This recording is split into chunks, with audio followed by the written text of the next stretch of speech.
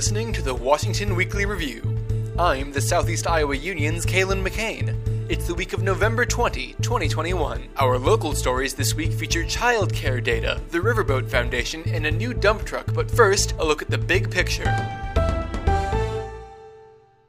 Natural gas providers say Midwesterners can expect a substantial jump in their heating bills this winter. Mid-American Energy spokesperson Jeff Greenwood said a number of factors were to blame for the upswing in prices since 2020. There are a lot of factors in play. First of all, natural gas prices were very low a year ago, and now they're very high, so people are particularly noticing the swing in prices. Last year, we were in the throes of the pandemic. Natural gas supplies were plentiful. Use was down as plants were closed and businesses were closed. Now plants are open, demand is up, and so we've seen a different market dynamic. Additionally, there was some production that was taken offline earlier this year with Hurricane Ida in the Gulf. And then there is a much greater export demand nationally than there has been previously.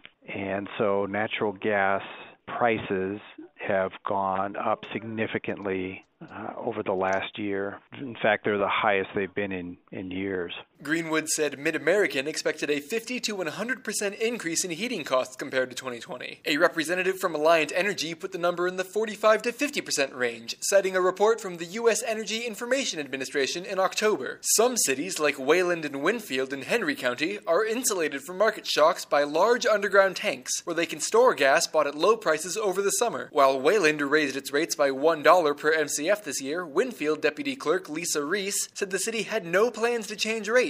Ours will not be going up as of right now. And the reason why that is because the city actually purchases gas, like we have gas in storage.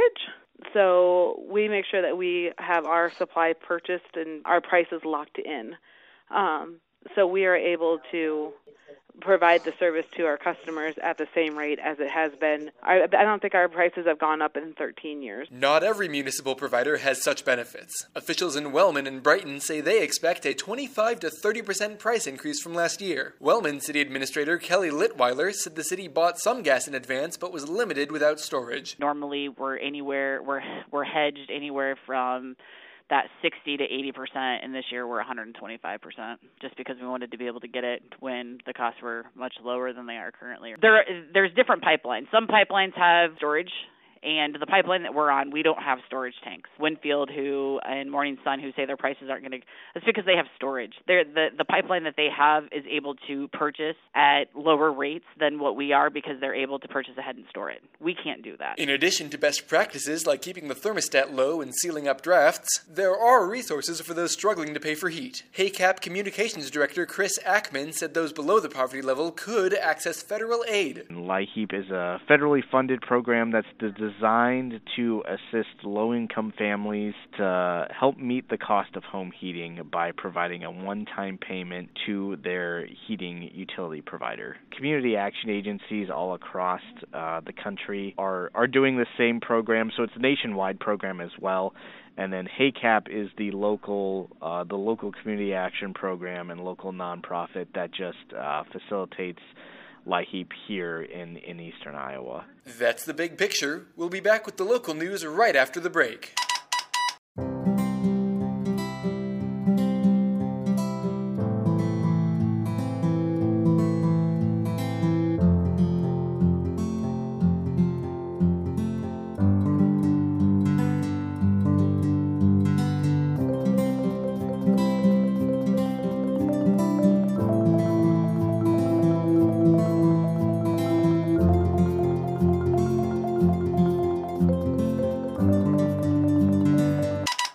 Washington Economic Development Group got results from its child care study this week. Angie Duncan, a representative from First Children's Finance, which performed the study, presented findings to the public Monday afternoon. When a community comes to us, they already know they have a shortage. We know we need more child care. We're hearing it. You might be experiencing it yourself, but now, what are we talking about that? What are the numbers? How do we go about approaching this? So that's really what this study was about. We want to help you quantify it and figure out start getting you pointed in the right direction for solutions. Duncan said less than half of Washington County families were using the child care they preferred. So this one was a shocker to me. I always look at this data point to compare, like, what are they saying?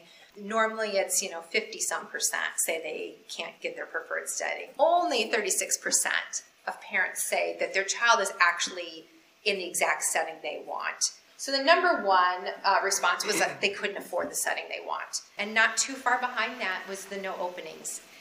Really the thing that started this whole study was the hearing that there wasn't enough childcare spaces. Without substantial changes, Duncan said Washington County's childcare problems could hinder community growth. And a lot of times what happens is we'll put this question out there and we'll have people who live outside of the county take the survey, and we want them to, because we ask them, like, well, do you want childcare in the county? And they'll say, well, yeah, I would move into, the community of Washington from wherever, Iowa City, but I can't find childcare there. This is the first time I've seen a reverse one. They're considering moving away because they can't find childcare. So this family said they moved to Kelowna from Iowa City, and then they're now talking about moving back to Iowa City because of childcare issues. Wedge Director Mary Audia said the findings would shape economic development initiatives moving forward. We needed to figure out where our biggest issues were, where the biggest holes in the wall were, so we could plug those up.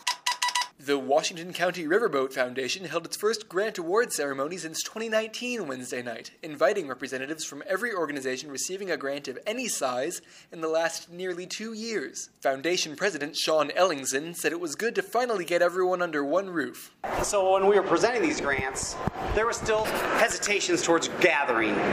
So a lot of the small grants that we gave out, and obviously the COVID and derecho relief grants, we wanted to get that money to them right away, and we really didn't want to make people feel uneasy by having a big celebration. So that's why what this tonight was just a culmination of all those grants we've been giving out over the last year and 10 months, but haven't been able to come together and celebrate. Ellingson said the foundation remained grateful to the grant winners and the work they do for their communities. But really, we want to thank you guys. None of this could be done without Riverside Casino and without you guys. I mean, we wouldn't have any, you guys are the nonprofits. You guys are the ones doing all this work. We're very honored to be able to help you guys with that. And that's why we're here to celebrate. And that's what we're going to do now. Some recipients had the chance to express their gratitude during the event, including Wellman Mayor Ryan Miller, after his city received a $175,000 municipal grant. I know how much the casino and the Riverboat Foundation has meant to our community, how it's helped build our community. It makes the mayor look good.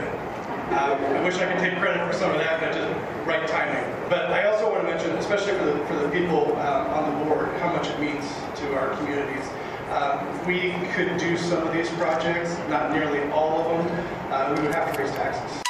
The Washington County Board of Supervisors accepted a grant from the Iowa DOT this week that will pitch in $77,000 for a new dump truck. County engineer Jacob Thorius said destroying the old truck was a condition of the grant. We destroy the engine and the vehicle. We get $77,000 to help pay for that new vehicle, whereas if we sold that at auction, we'd get maybe $10,000. So it's a significant amount of money to help pay for the replacement of our aging fleet. Board member Bob Yoder said he was glad to accept the cash, but disagreed with the policy behind it. I'll be real honest with you. I'll go on record as saying I'm very, very disappointed with our government making those rules, but I realize we have no say in the issue. What disappoints me is, they're going to give you some money. You have to basically trash something that somebody would probably buy and might be real glad to have. I just don't find it a wise use of resources, and I realize whoever made the rules probably sees it a little bit differently than I do. I'm not against taking the money.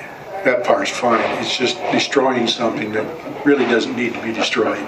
Despite their hesitation, the board voted unanimously to accept the grant. That's the local news. We'll be back with the best news I've heard all week right after this.